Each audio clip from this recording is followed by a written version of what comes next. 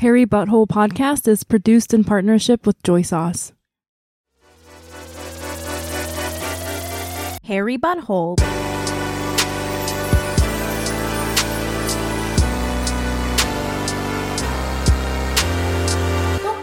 Welcome to Hairy Butthole Podcast. This is the podcast based on the Korean saying, if you laugh while crying, hair grows out of your butthole. I'm your host, Youngmi Mayer. Every week I have a guest to share a sad story, and then we try to laugh about their sad story. And this week I have an extremely hilarious comedian that I've known for years. Every time I've watched her on stage, I've laughed. It's like one of these scenarios where I think as stand-up comedians, we always like watch we always bump into each other like basically every night because we're always on the same shows, and there'll be like 5 people on the show and I'll just be like, great, this sucks. And then, like, to be fair, like watching that much stand-up, you get very dead to inside. it, and it's never yeah, because you're just watching it all night long, like 3 times a night or whatever. But whenever I saw our guest today, I would always fucking laugh. And I feel like that's a mark of a great comedian for me. A comedian's comedian. Everybody give it up for Chani Lisbon. Oh, thank you. Thank you so much for having me. You also said my name right, which is so exciting for me. I'm going to pretend that I wasn't practicing that for 5 minutes. You nailed it. No, you nailed it. You could be Jewish. Wow. Well, no, I don't know if I've ever told you this. You know, when I first gave birth to my son, I was like living on this street, and I would always walk by this like Chinese man that had like a vegetable stand, right? Yeah. And I would always say hi to him, and I would always walk by with this little baby. And one day he was like, "What? Why are you Jewish but your baby is Chinese?" He said that. What? He thought I was Jewish. Was he blind? Just kidding. Stop. No, he was Chinese. He was. Why did he think you were Jewish? Were you wearing a wig? Stop. No wig. He was just. You just heard me say Hanukkah, and he was like, "Oh, okay." Oh, because I said it correctly. First of all, I am so impressed. Hanukkah. It's like, I'm like, how did she? Were you up all night doing that? Like, how did you get? I was practicing. You did so good. I came prepared. No, because this is why. I'll tell you, because I feel like people who are not Asian or East Asian don't understand. You know, I'm biracial, and I think for most people that are not East Asian, I look very Korean. But for East Asian people, like Koreans, Chinese, Japanese people, I look very whatever the fuck is not East Asian. Do you know what I mean? Yeah. Yeah. But then how do you get the chus so well? How do you do that? Oh, I was practicing. Okay. I appreciate the effort. I really do. Thank you. So I think the guy, like for a lot of East Asian people, they're like, I don't know what you are. And I guess that guy was like, Jewish. You know? Yeah. Fascinating. Okay. So, yeah, so welcome to the podcast. Thank you. Thank you so much for asking me. How has stand-up been? Because I haven't seen you in a long time. Comedy is going good. You know, it's interesting. When the pandemic hit, I remember there was this moment like March 2020 when they were like, don't leave the house. It was really bad. And there were still some comedians that were going out to do shows, like free bar shows to like literally put their lives at risk just for this like 10-minute spot, you know, like on the Lower East Side. And I remember like I just had this internal shift, and I was like, when the world opens back up, I'm not running around for spots. No matter what. I've done that for 5 years. I'm not doing that anymore. And so I just stopped running around for spots, and I started getting paid for booked gigs during the pandemic, like either on Zoom or in person. I even did a gig with a mask on at a college. I've done that. At a college, and they paid me so much money. And I was like, I didn't know I could get paid for comedy.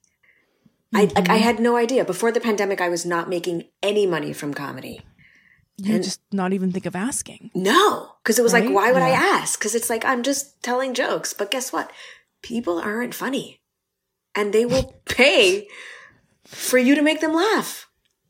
Yeah. Now I do private parties. I do colleges. I do rehabs. Like, and I don't run around New York City. Yeah. Because I'm sober. I'm sober. Oh, congrats. Yeah. You're like, why the fuck are they bringing you out? No, so I'm sober for 15 years. So I go out there and I share my story and I make them laugh and I offer them hope. Like, hey, you guys, like recovery is possible. And and I'm not really on the New York scene that much because I'm like doing my own thing. Yeah. That's so funny because I feel like I also had that shift during the pandemic where I was like, I was doing these Zoom shows and I was getting paid a lot. Yeah. And I was like, for what? Sitting in my living room?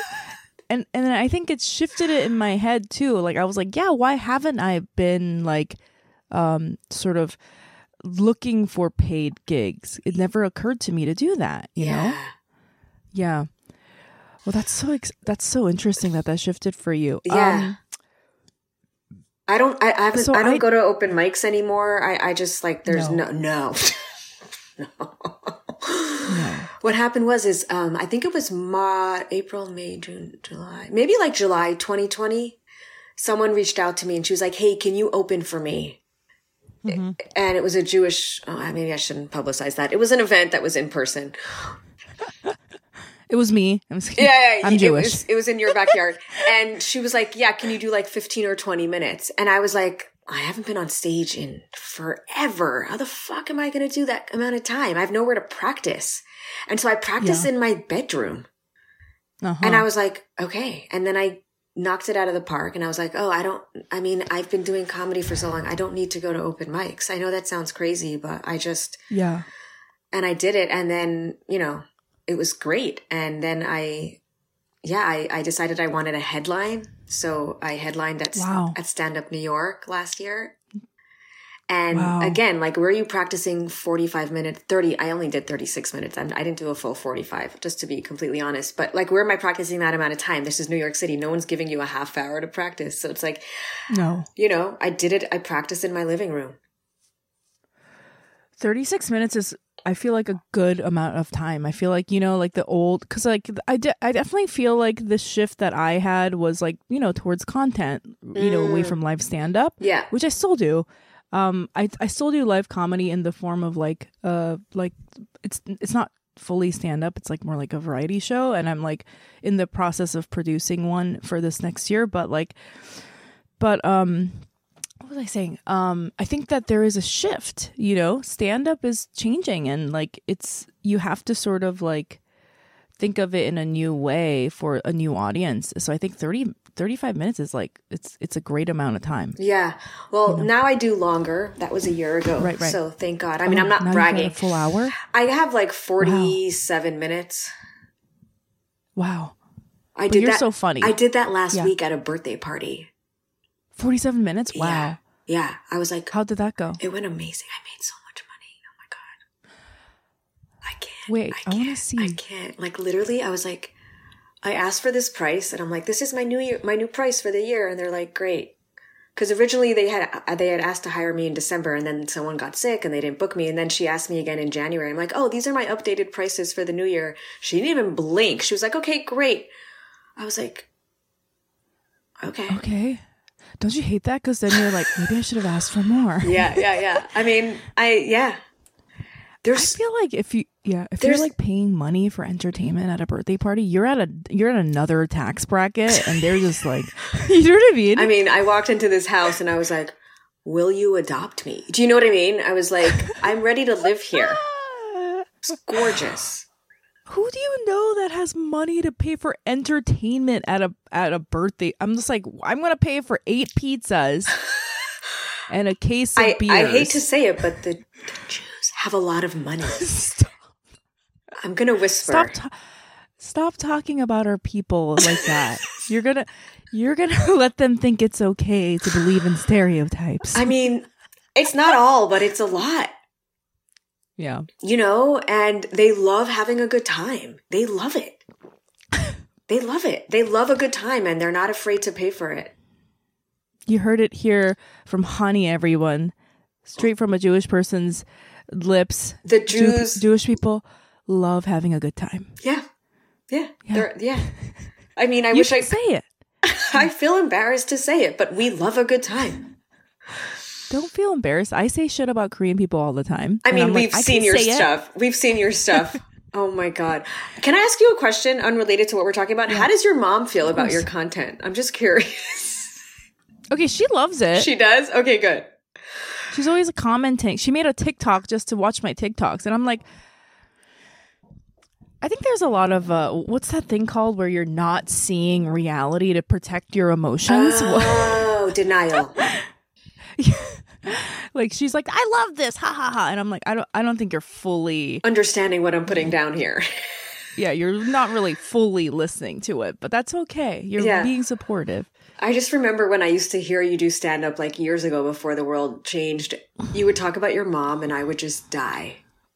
Because you were so funny when you talked about her. So dark. She's funny. It was so dark.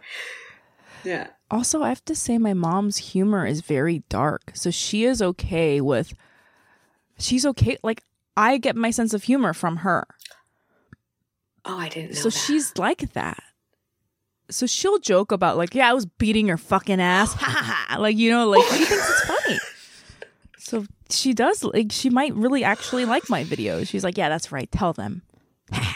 Does she speak English? Yeah. Oh my God. Because my dad's white and he refuses to learn Korean.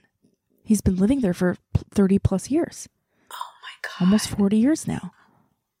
Oh my God. How did they meet? They met in Alaska. My mom was working at Baskin Robbins. This is a whole... So we can't even get into this because we'll never get to you. Your mom was working at Baskin Robbins in Alaska? In Fairbanks, Alaska. The fuck did she end up there? Sorry, this is way more interesting than my birthday parties that I get hired to do. Are you kidding? No, I'll just give you the very quick story. Like, my mom married... She was in Seoul working in this like...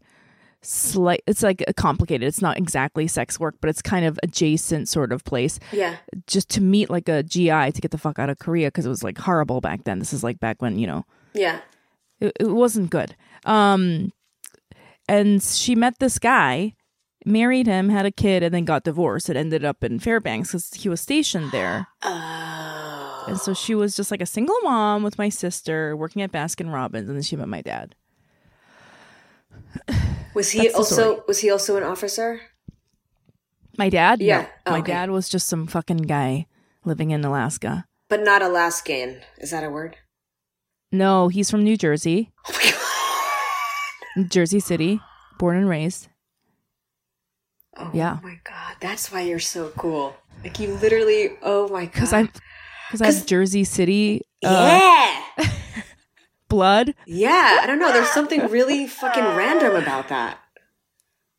No, yeah. I like people from Jersey. They're real ones. Yeah. Like you're a real one. Yeah. Okay. Sorry. Wait, where are you from? I'm from LA. Okay. Yeah. Born and raised in LA. What part of LA? The West Side. The Pico Robertson area. The Jewish neighborhood. Okay. You're whispering. I don't know anything about LA, but I thought you were gonna say I don't know anything about Jewish people. You've been to LA. I've seen your stories. You've been to LA. I have, and I love LA. Yeah, I feel like I could see you living there. I love it, but then I think you know what I forget? I forget that because when I think about LA, I'm like the weather's always nice and the beach or whatever. But then when I get there, I remember that there are people that live there that are LA people, and they're horrible. No, they're not good.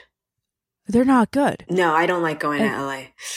Yeah, the people there are fucking weird. They're a different breed. They literally are not real. They're not real. Yeah. My family lives there, and I can say, I mean, my family is different, but like, you can say it. You're from there. Yeah, exactly. No, like the level of superficiality that goes on there, like I can't subscribe to that. It just feels really disconnected from reality almost. Yeah. Like but all the work people are getting done on their faces, and it's like so normal. I'm sorry, we don't have to go there. No, that's how I feel about it. But I was going to say, a lot of my close friends live in LA, and they're the realest of the real ones. I love them. You know what I mean? Yeah, but they're not from LA. No, even my friends that are from LA. Oh, okay. They're like weird and kooky. I had my friend Kevin on the podcast, and he's so real and interesting, and just like, and he's like from LA, but he's more like, yeah, we're like, yeah. I think it's like it's also like the POC that live in LA. It's like a very different, yeah, and it's also like different. It's also like the new age, like yoga instructor, influencer. You know, you know what I'm talking about. Yeah. I feel like some of the worst people in LA are not from LA. They're like the people that like move there for that specific reason, and so they're horrible. Yeah. I think you're correct. I'm actually going there like in 2 weeks, so pray for me. Just don't talk to anybody at Erewhon because they're going to ruin your day. I won't go to Erewhon. I've never been to Erewhon. It's so passive aggressive. Yeah, I've been there once, and I was like, I don't know. I got a coconut milk, and I have never financially recovered. You're still paying it off. I am going to send you a reel about Erewhon that you're going to die. This person made on Instagram. I watch it like once a week. Please send it. Oh my God, she's like, how much is this avocado? $30. Taking it, and she like puts it. It's so funny. It's so. Yeah, I feel like Erewhon. I didn't know much about it, but then it became like a social media phenomenon. Do you know what I mean? Yeah, it's like own little. I've actually never been inside of it, and I've lived there my whole life. Like I don't. There's no need to go there. Like what's happening? Like I don't think anyone really goes there. It's just it's big on social media. You know? Yeah. I love that you said I've never financially recovered. I'm still paying off the mortgage from that coconut milk. I think it was like a little drink, and I was like, I'm gonna just grab this drink. I don't want to look poor, you know. I was like, I'm buying something. Look, I'm buying something. It's like $12 or so. I was like, what? I think it was actually more. I think it was like $19, and it was like a regular, like a 12-ounce drink. Oh my God! This was back in the day. I feel like this is back years ago. Oh God. Anyway, wait. I wanted to touch on something. I wanted to touch on the fact that so the little I don't know about your story, and I usually like to share a sad story first, but before I share my story, the little I know about you is that you grew up Orthodox, which I don't know that much about. You know, and a lot of your comedy is about that, but that's like really interesting. And I just want to ask you, how do you feel? Because I feel like recently I've seen this one documentary of this woman that sort of like left that religion. And I feel like there's been a lot of negative media surrounding it, which is for me very new because I've never heard anything about that community that was negative. So how do you feel about this sort of like, I guess, the recent like attention that the Orthodox community is receiving in media? Well, that's actually a really good question. Thank you.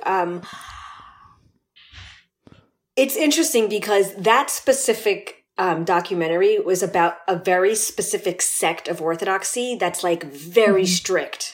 And I did not grow up like that. So I have no reference to how she was. I mean, a little bit, but like the intensity of the strictness of the rules that she had to endure, that's not my experience. Like it's Williamsburg, it's Borough Park. It's a very rigid way to live, and it works for so many people. It is a little bit embarrassing that people are like, ooh, what the fuck is this? You know, but at the same time, it's like, it's not all of Orthodoxy that lives like that. It's just not. Right. That's that specific sect. And if people are educated enough, they'll know that that's not all Orthodox people, if that makes sense.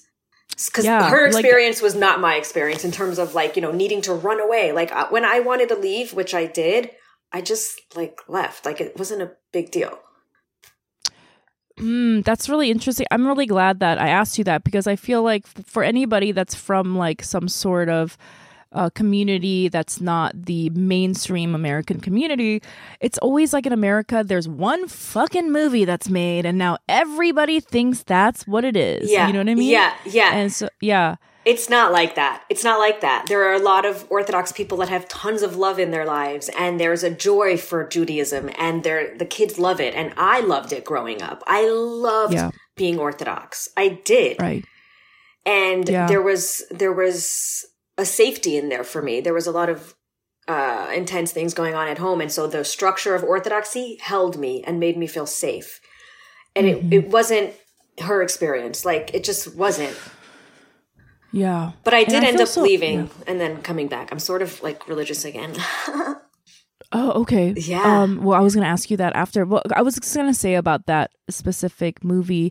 I feel bad because I feel like everybody in the world deserves a say, and like they deserve to talk about their experience in whatever community they're 100%. From. And yeah, but like it's so sad how people are like so big on stereotyping and pigeonholing groups that they don't know about, that once they get one experience from it, that's how they think the whole thing is. Yeah. And, obviously as like a Korean person or an East Asian person, the East Asian community struggles with that too. Cause it's like they hear this one story where there's a tiger mom, she's forcing you to play violin and you got to go to Harvard. And like everybody thinks that about East Asians. And like, that's been like my work to basically be like, hey, and I had like a heroin addiction and I have a fucking back tattoo. Do you know what I mean? Like, it's like, that's not how we all are. Yeah. And so it must be really frustrating, especially because, like when I saw that documentary, I'm like, okay, this particular person was like in this bad experience, but I didn't think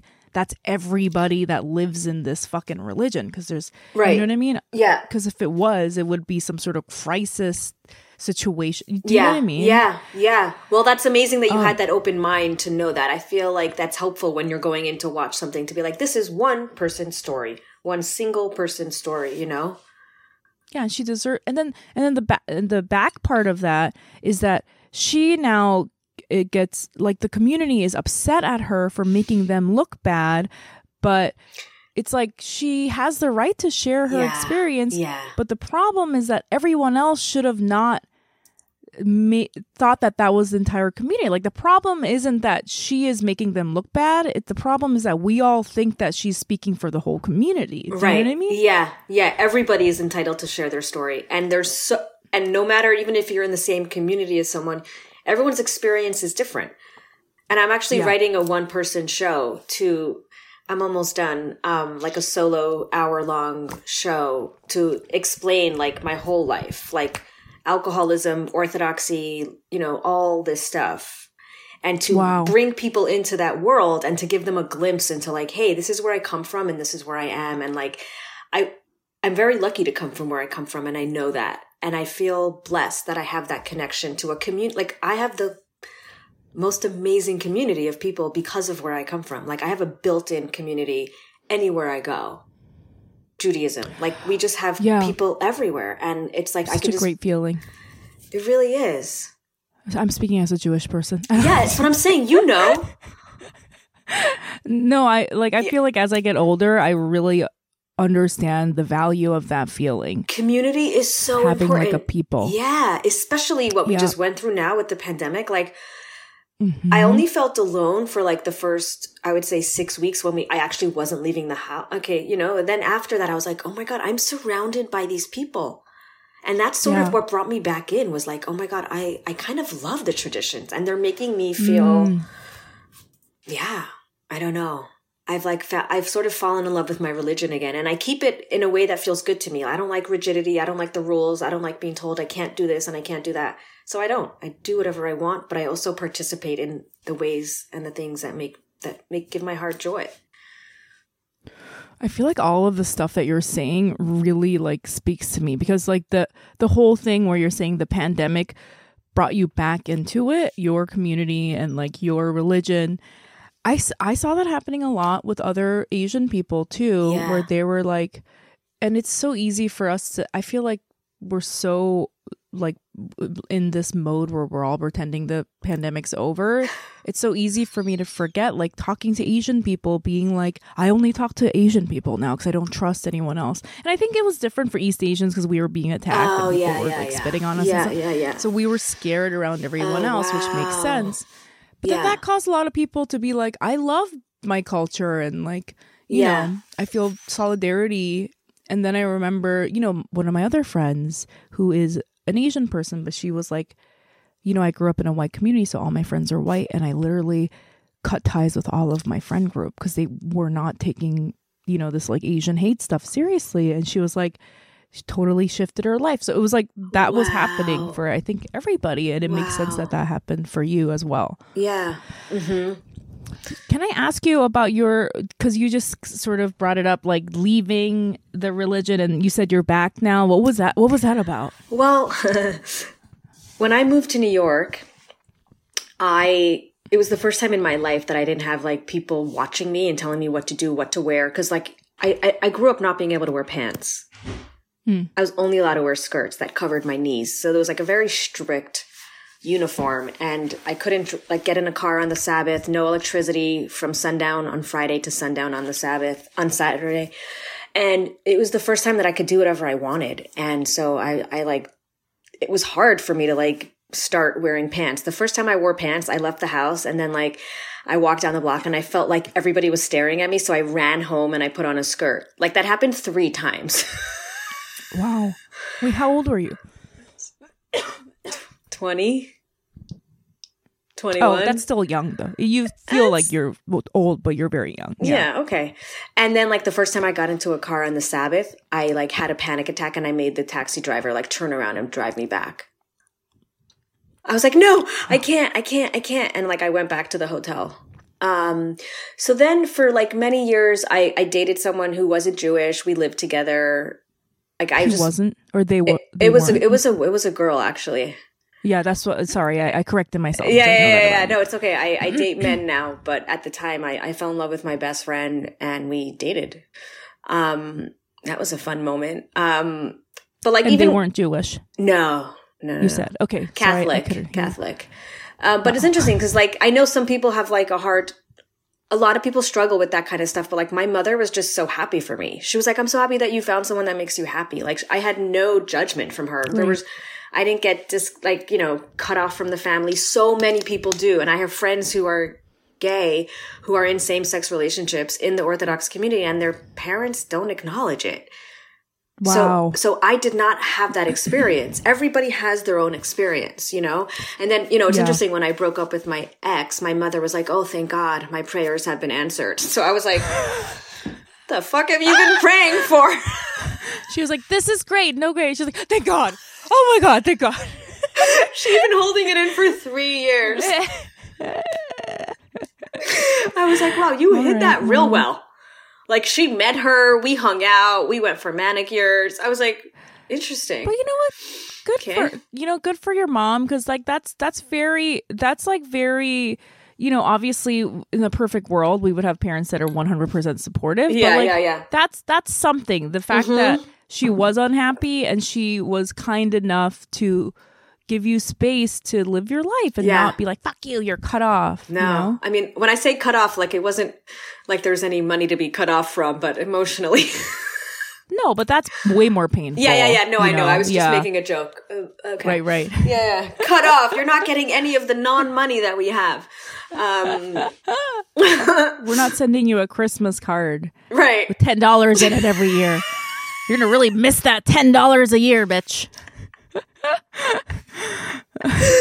Yeah, exactly. So, but yeah, I just feel really lucky. Like, yeah, I had the room to explore, and there were many years where I was so triggered I couldn't even walk into a synagogue. I was like, no, anything like Jewish related would give me anxiety and would trigger me.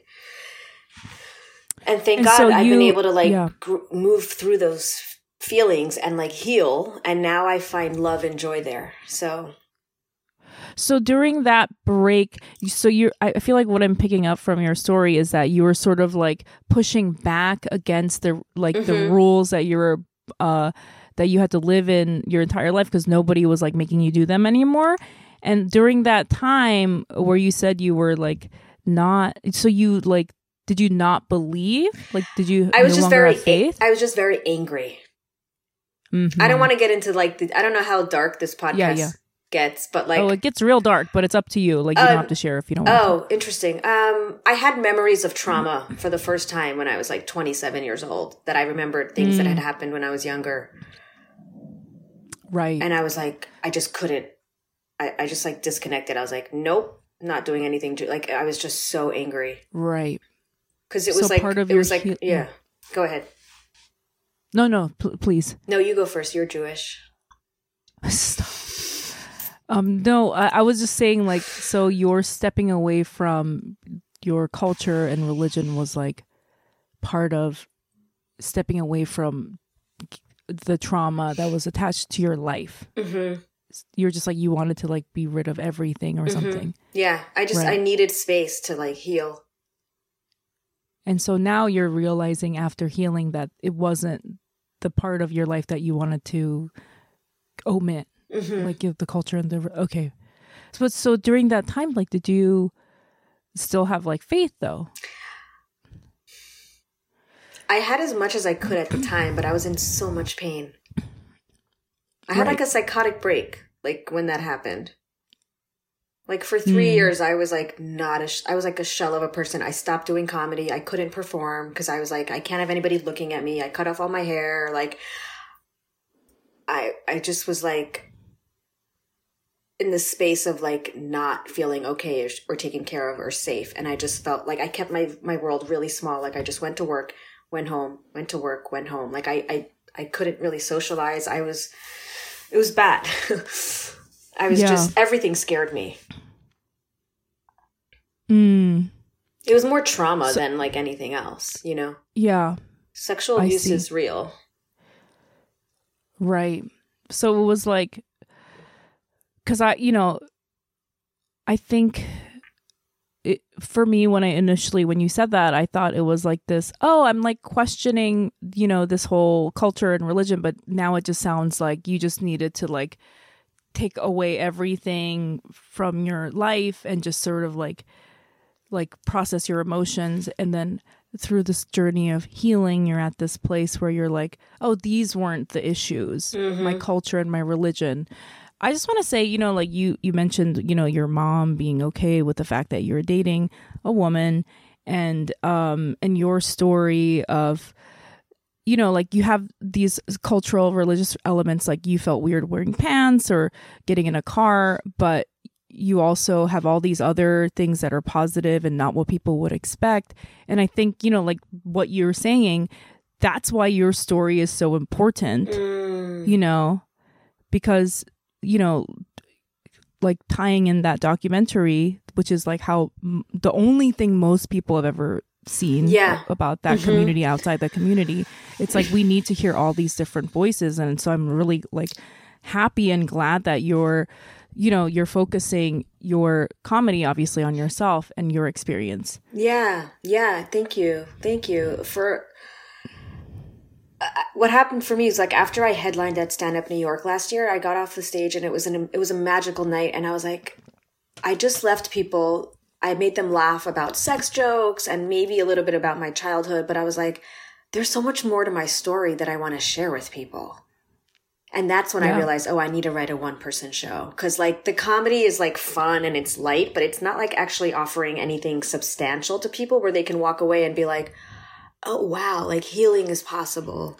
Transformation happens. And so that was sort of the motivation for writing the show. I'm so glad to hear it because I really like, I really relate to your story. Like that's my whole thing too. Yeah. I'm like, you have to see another Korean woman that's not in the pigeonhole that you think us, Yeah. Yeah.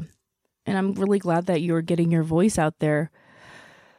That's so fascinating. I guess, I was going to share a sad story and then ask you about yours to get it moving, I guess. What's my sad story? I was like, what's my sad story? I have so many sad stories. Can I just say that I said to my friend last night, I was like, I need to have a sad story prepared. She was like, well, what about the fact that you're like single and like every guy you've ever loved has never loved you back? I was like, what? Whoa. Can we like tone it down? Same. I'm like, wait, yeah, I totally forgot about that. I was like, well, that was just on the tip of your tongue, huh? You didn't even have to think. It was so funny. I was like, wait, that's my sad story too. Okay, I'm sorry. Go ahead. I have a different sad story. No, I'm just saying that is true. I've just never even thought of that. I know. I was like, ouch, that really hurts on a Thursday night. Go fuck yourself. That's not true though, honey. No, I mean, is it? I don't know. I mean, I don't know. I've been single for a while. Same, and I enjoy it. I enjoy it, but I would love to have a real partnership with somebody. But do you really? Sorry, I'm not trying to like. Men are so. I mean, I don't. I mean, do you just mean with any? Like I also date everybody. Okay. Oh, you date everybody? Everybody? Yeah. Oh, I didn't know that. But I haven't been in a relationship with a woman in like probably since the pandemic. Okay. Oh, I didn't know that about you. Now you're so much more interesting. Yeah. We're the same person. We're Jewish. We're I don't know if you. I consider myself queer. Me too. Jewish, queer. Traumatized. Comedians. Look at us, comedians. Hashem is so proud. Hashem is Hebrew for God. Is so proud. No, I know that. That's the word for God. I was about to say that because no, I'm just kidding. I didn't. I'm doing a bit. I'm taking it too far. Okay. Wait, but I was gonna say, okay. So my sad story, besides the fact that I'm alone and old, is that I was remembering like a childhood sad story, and I was thinking about because my friend who I'm biracial, obviously, and that's like another thing that I'm very proud of talking about because I feel like you need to hear voices. And I grew up in Korea, which is not as common, I guess, if you're biracial. And I grew up in a time, I'm so old that I grew up in a time where biracial children were looked at very badly because they were stateless. I just read this amazing essay by another biracial Korean woman, and she explains the history of Korean adoption, which started because of stateless biracial children that were being left by military servicemen in Korea, which I did not know. So this entire Korean adoption phenomenon that's like, I'm sure you've met a lot of Korean people that are adopted, started right after the war because so many servicemen were having sex with sex workers and then abandoning their children. And in Korea, there was a law I wrote all this down, like I think 1948 that stemmed from, it must have been 1958 or 50 something, like right after the war, that stemmed from like this idea that the Japanese imperialists in place, but it's a long-running idea in Korea as well, that all Korean citizens get their citizenship from their fathers.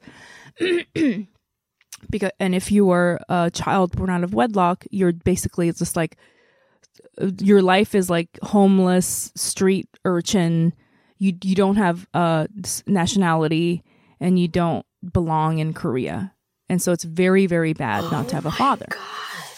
Obviously, all biracial children didn't have fathers. Their fathers are foreign and they're not Korean, so they're not actually considered Korean people.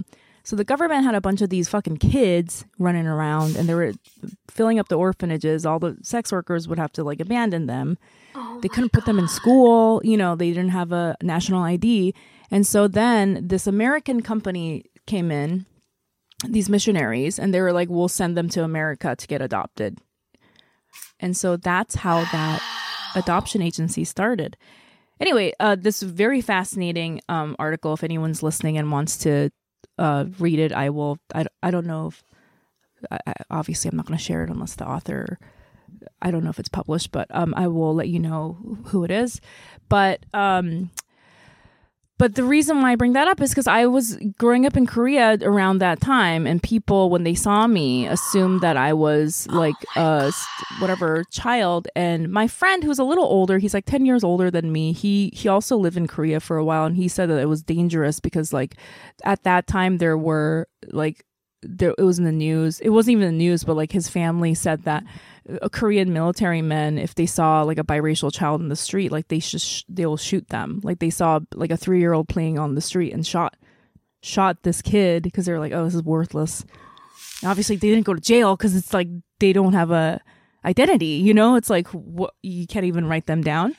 And so it was like really dangerous for him. And he was like, oh, did you ever feel stuff like that? Because they would also get kidnapped because they couldn't report the kidnapping and, like trafficked and stuff. Oh my God. And then I had this like memory. Well, I've always remembered. It wasn't like repressed. I had this memory of this man would always like try to talk to me and get him to like go with him. And he was always drunk when I was like 6 years old in Korea. Oh my God. And so I had this memory and I was like writing it down, like just to like remember everything that happened. And I remember, sorry, I'm going to try not to cry, but like I remember these like 2 middle school girls like stood up for me. And that's literally the reason why I wasn't kidnapped. Because, you know, when you're a kid, and this is like Korea too. In Korea, you're taught if like an adult man tells you to do something, you just do it. You don't ask. So he told me to come with him and I was going with him. And I was like in the middle of like literally going with him wherever he was going to put me in the car or whatever. And these 2 girls stopped him. I can't even fathom what you're saying right now. And then I didn't even think it was weird until the 2 girls were like, what the fuck? And they kept calling him Torai, which is like psycho in Korean. How old were they? Well, so the reason why I know they're in middle school is because they had like my haircut, which is a mandatory haircut for middle school and high school girls. So they were 12 and over. Like they saved your life. 12 and 17. They saved your life. And then they walked with me and made sure, and then he went away. I remember he grabbed me and he was like holding me so hard. I like remember he was like holding on to me. And then the 2 girls like, oh, like, what are you doing? Like, and then they started shouting at him. And like, it was like on the street during the day. It was like right after school. So all the people on the sidewalk started like looking at him. And then he was like, he let me go and he's like ran off. But he was like, for a while, he wouldn't let me go. Like, they were like, you know, like, who are like, and then they were they knew you from school? No, they just saw it happening. They saw me coming out of the school and they saw him. And then they recognized him because they were like, Torai ajashi, like they've seen him around, like the psycho guy. And they probably saw him like fucking with other kids and stuff. But I remember he asked me I remember this so vivid. It's like, you know, like when you have like a trauma, you remember everything. Like I remember the smell and the feeling and the backpack. Yeah. And, I remember he was like, well, where are you from? Like, where are you from? Because he's like, he could see that I'm not, you know, Korean. And I was like confused because at that point I was so young that I didn't realize that I was biracial or whatever. Right. And I remember just being like, my house is here. And like, I think I gave him my home address. Like, I was like, this is my house. You know, like, yeah, I got to do everything the adult tells me. Like, just trying to answer his questions. I didn't even feel afraid. I was like, this is a nice man. He's going to like, until those girls freaked out. Anyway, so that's like a sad memory. But sorry. But the sad part and what makes me that's not the sad part? I'm waiting for the sad part. Okay. No, but like the part that makes me emotional. No, obviously the sad part's like I was about to get kidnapped and raped or murdered or whatever. But the sad part is that the girls like how they were acting. I don't know why. It's okay if you cry. They were like, when they were like walking me home, they were like not like looking at me or like talking directly at me. They were just talking about it in front of me because it's like this Korean thing, like things like that are like shameful. Like you have to be ashamed of stuff like that. And like it just makes me really emotional to think of how like how Korean women act around each other. It's because like you're not supposed to say things directly. And so they didn't say like, are you okay? They didn't. No, but they said it in this way that was like more comforting. Because like in Korea, it's like embarrassing to say something like, oh, this happened to you. And like to have ownership of that, it like makes you feel ashamed. So they were just like, oh, that was like, they were just saying to each other, like, that was so scary.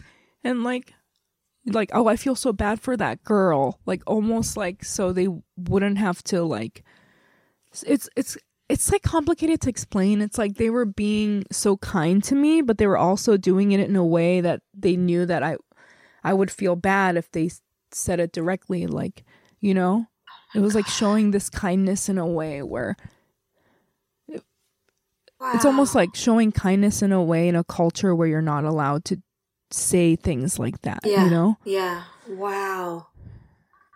Oh my God. That's a legit trauma. You know that, right?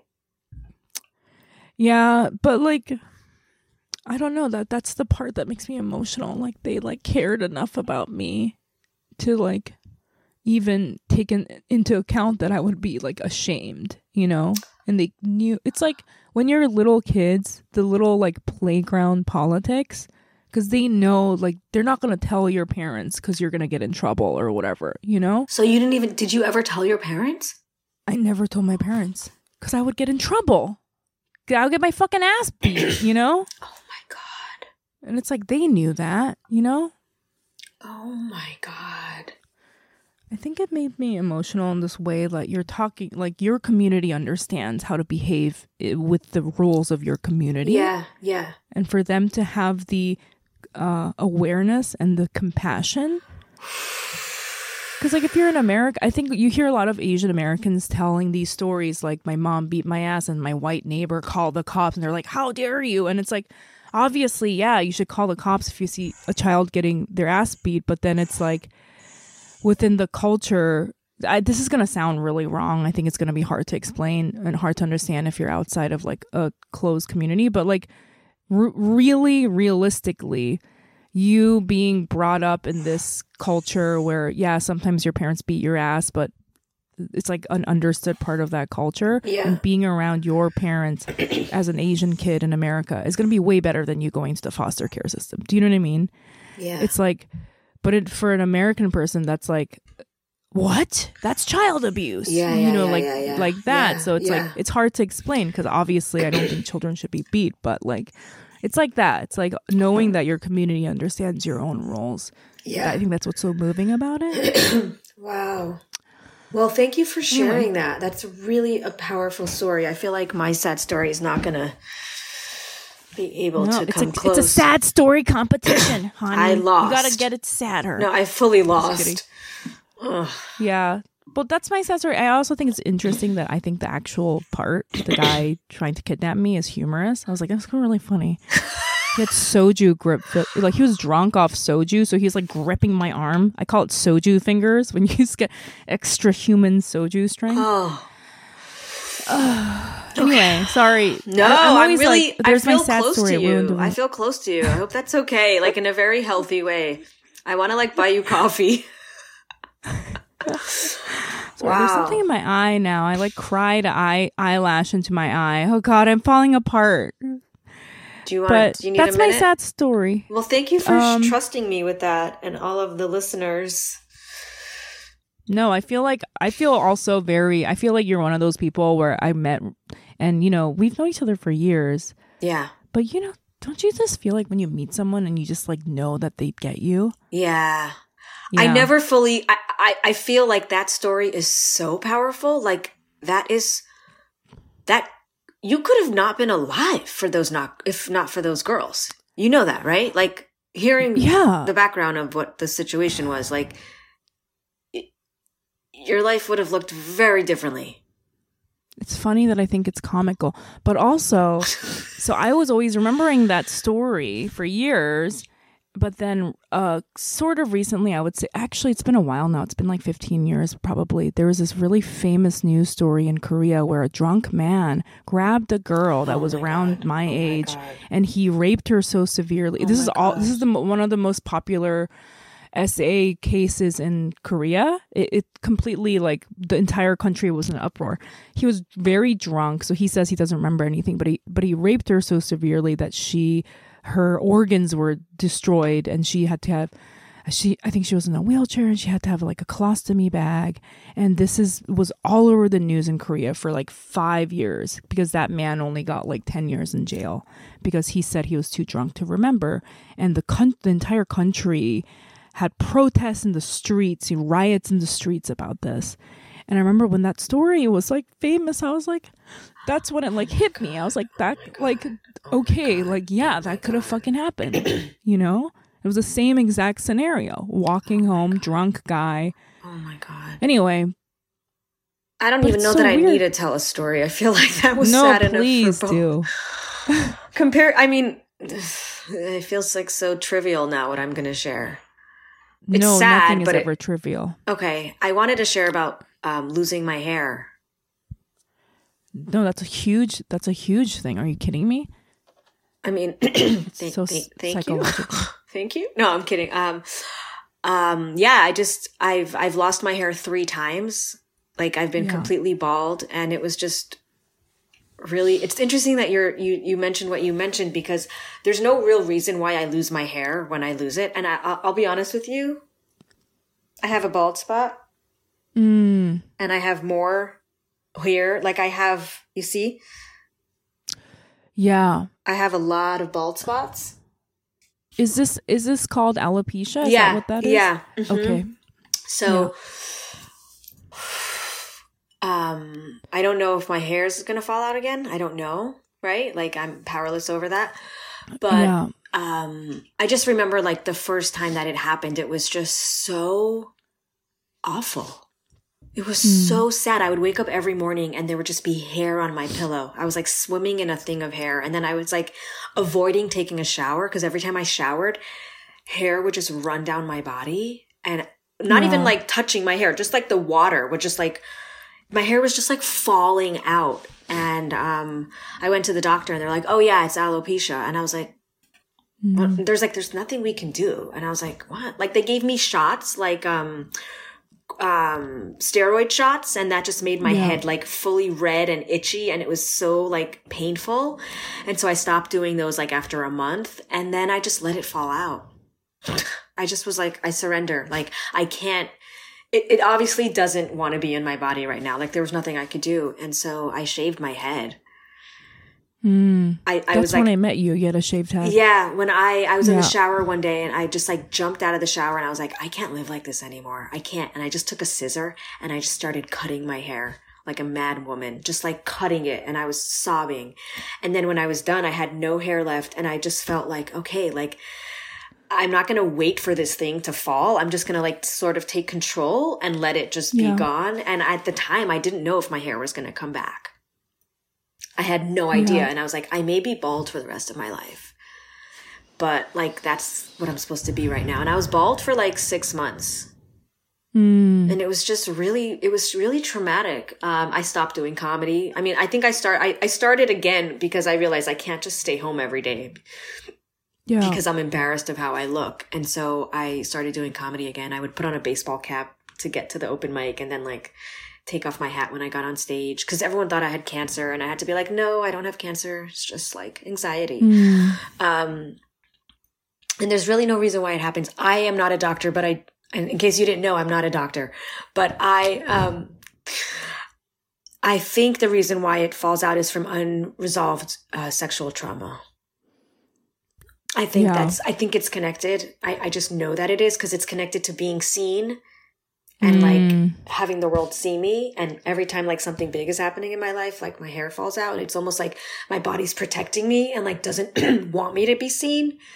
Yeah. So like So sorry, I don't know if I cut you off. Oh no, the reason why I brought up this story specifically was because I know that we're supposed to make ourselves laugh about it so that I can grow hair in my butt, which I thought would actually be good, because at least there's hair somewhere. So yeah, you can use it as a wig. You can cut it and use your butt hair as a wig when your hair falls out, because it is your hair. What if you have a second reserve of hair? That's why I came on. Okay. That's why I came on this podcast, because I was like, "This is the answer." What do you mean? I'm going to get hair in my butt? This is what every girl ever wanted. Well, we do laugh. Try to laugh about it, but first we take it seriously, because I think what I think is so interesting about what you said and how you're framing it as not very sad or not as important. First of all, I think it's. I was talking to my friend, who could just cut my hair, because she does hair, and I was like, I feel like there's so much psychology around hair. And when she was cutting it, she was like, oh, like, what if you hate it? I was like, I don't give a shit. I personally just don't really care about my hair, which I think says a lot about my psychology. But I know so many people, like she was saying, so many people cry and they get very upset when, their hair turns out the way they didn't think. And I was like, that is so fascinating to me. And there must be something there. And I think there is something very important about hair, and like what you just said, where you're like, it's tied to sexual trauma, where your body is having a reaction to wanting to hide or not be seen. And it reminds me of like, I don't know if you ever read the Roxane Gay novel Hunger. And she talks about her weight, and she said she started gaining a lot of weight after she was raped. Yeah. And she said, yeah, it was her body's way of creating like a actual physical barrier, but also making sure that her body, you know, in a way was not appealing ever again. Wow. And so your body might be like, don't touch me anymore. I don't want this. Yeah. And your body is actually doing it on its own. Yeah. Do you know what I mean? To protect you. And that's so like sad. I know. You know? I know. Which is why I talk to my hair now. Like when I shower, I like comfort my hair and I'm like, you're safe. You're safe. I like rub my head. I tell myself I love you. Like every morning I give myself like a big hug, and like I just look in the mirror and I'm like, I love you, Chani, I love you. Like I just like do these positive affirmations. I'm seeing a somatic therapist who's like she's removing these like energies from my body. So I'm hoping that it doesn't fall out, but at the same time I'm powerless, and it may fall out and I may be doing my one woman show fully bald. That's terrifying. I know. I mean, it's fascinating because people are always like, they think it's really like woo-woo when you say your thoughts are connected to your body, but it's like, of course it is. It's my brain. It's an organ. It's in my body. It's telling my body what to do. Yeah. Yeah. You know? So I've been really just trying to reprogram my thinking, and I say, you're perfect. I look in the mirror and I'm like, you're so beautiful. Like every day I do that. Also, I have to say, just because you said, oh, this isn't even a big deal, and like I hear like a little hint of like you don't think it's that like important, but I think hair falling out is one of the, most people would find that the most traumatizing thing. Yeah. You know, physically. Yeah, it is traumatizing. It is. But I felt like compared to what your story was, I just felt like it wasn't as sad. No, but also I know, but it's not a competition. It's not a competition. I think it's way more sad. Well, because like I know some of your story that related to your childhood, but like that is related to the hair thing, and that's, you know, way more, you know, traumatizing, obviously, you know, like, and so yeah. But I also feel like the need to say, you know, the need to be like, oh, I'm being like vain, like hair is vanity, so it's not as important is an interesting thing, you know, because I think as women we're made to feel like, oh, what, you're worried about how pretty you are, but it's like anyone would be traumatized by not having hair going down. This woman was saying how she had cancer, and she lost her hair, and they had to like give her like she had breast cancer, and they like removed her boobs. And she said that losing her hair from the chemo was more traumatizing than losing her boobs. Yeah, I could see that. And I've heard people say the worst part of cancer was losing their hair. Yeah. So like, that's what, you know. Yeah. So yeah, it is. It's a lot. And it happened 3 times. So it wasn't just once. But thank God, you know, for a long time, I kept my hair real short because I was so scared it was going to fall out again. And then a couple years ago, I think like 4 years ago, I was like, you know what, I'm gonna try to grow it and see what happens. And then I just learned how to use a curling iron. So, oh, nice. I have a different. It looks good. Thank you. I have a different life now. So, I mean, I know I shouldn't be putting heat on it as like I have bald spots, but like I really just want to look as pretty as I can for as long as I can. So. Yeah, I think you just like avoid the scalp. It looks really good. Thank you. Yeah, I feel good about it. I'm actually going to get a haircut in like next week. I'm just going to cut like an inch just to keep it fresh, you know? Yeah. I have to say, when I met you, I thought the shaving your head was a choice. Like I didn't know. Yeah, I was just like, oh, that's like a cool like look. So. Wow. Yeah. That's so interesting. Yeah, people thought like I was like a hipster. I'm like, nope, just a Jewish anxious person. Yeah. Yeah. Well, but, I think we did what we came here to do. I feel like we did. I feel like this was an amazing, I mean, I'm not wrapping us up. I'm just saying like I'm really inspired by you. Oh, thank you. Yeah. I like being sad and then laughing about it. It's like 90. I like getting myself real worked up. Just thinking about stuff and getting angry, like rotting away in my little room. Just working myself up for no reason. And then laughing your ass. Yeah. Well, you did a great job. Are you in therapy? I am. I could tell. Yeah. I could tell. Yeah. Isn't that cool? I've never brought that story up with my therapist. I mean, I'm not here to offer suggestions, but I feel like I have so much stuff that I haven't even gotten to that. It's a big deal. Maybe just put it on the roster of things to bring up.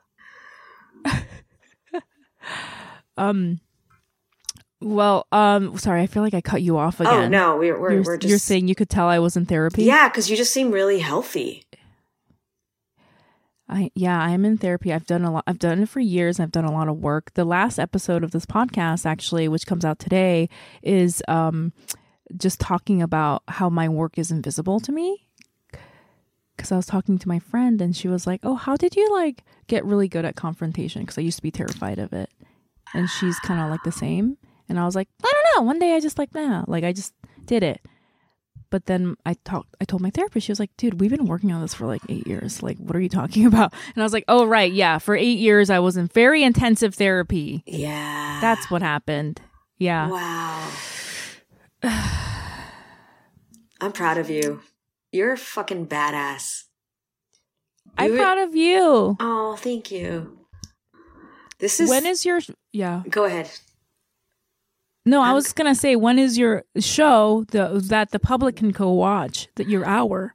Oh, so I'm still working with a writing coach. We're fine-tuning it and punching it out and fleshing out, making more jokes because it's a little heavy. We're trying to make people laugh and cry at the same time, in the same hour.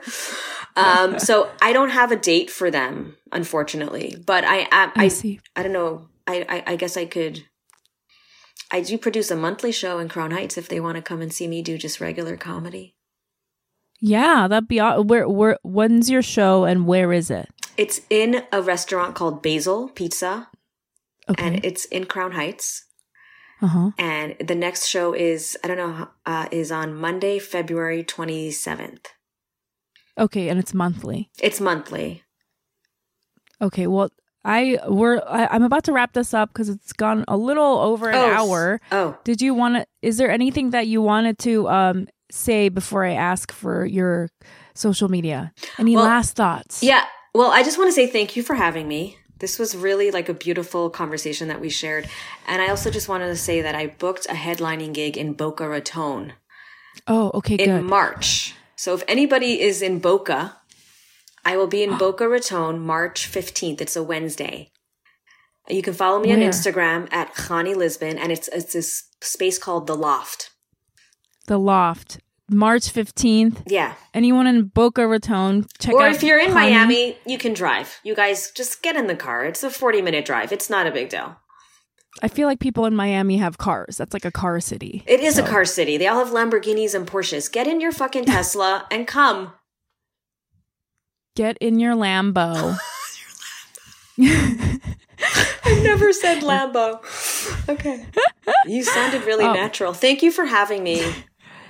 Thank you so much for being on the podcast. That was such a fascinating conversation. I didn't know you were going to bring up your hair thing, and I'm really glad you did because I feel like, it covers so many topics. It covers where trauma lives in your body, which I don't think we've discussed on this podcast. I think it covers feeling ashamed of things that seem not as bad as other people's traumas. And it's really interesting, to really think about all that. If you want to follow Chani, her Instagram is Chani Lisbon. Yeah. Is there an underscore? No, right? It's CHANI_LISBON. Okay. And if you want to follow me, I'm at YM Mayer. And if you want to follow the podcast, it's Hairy Butthole Podcast on Instagram. Thank you for listening. And I'll see you next week. Bye.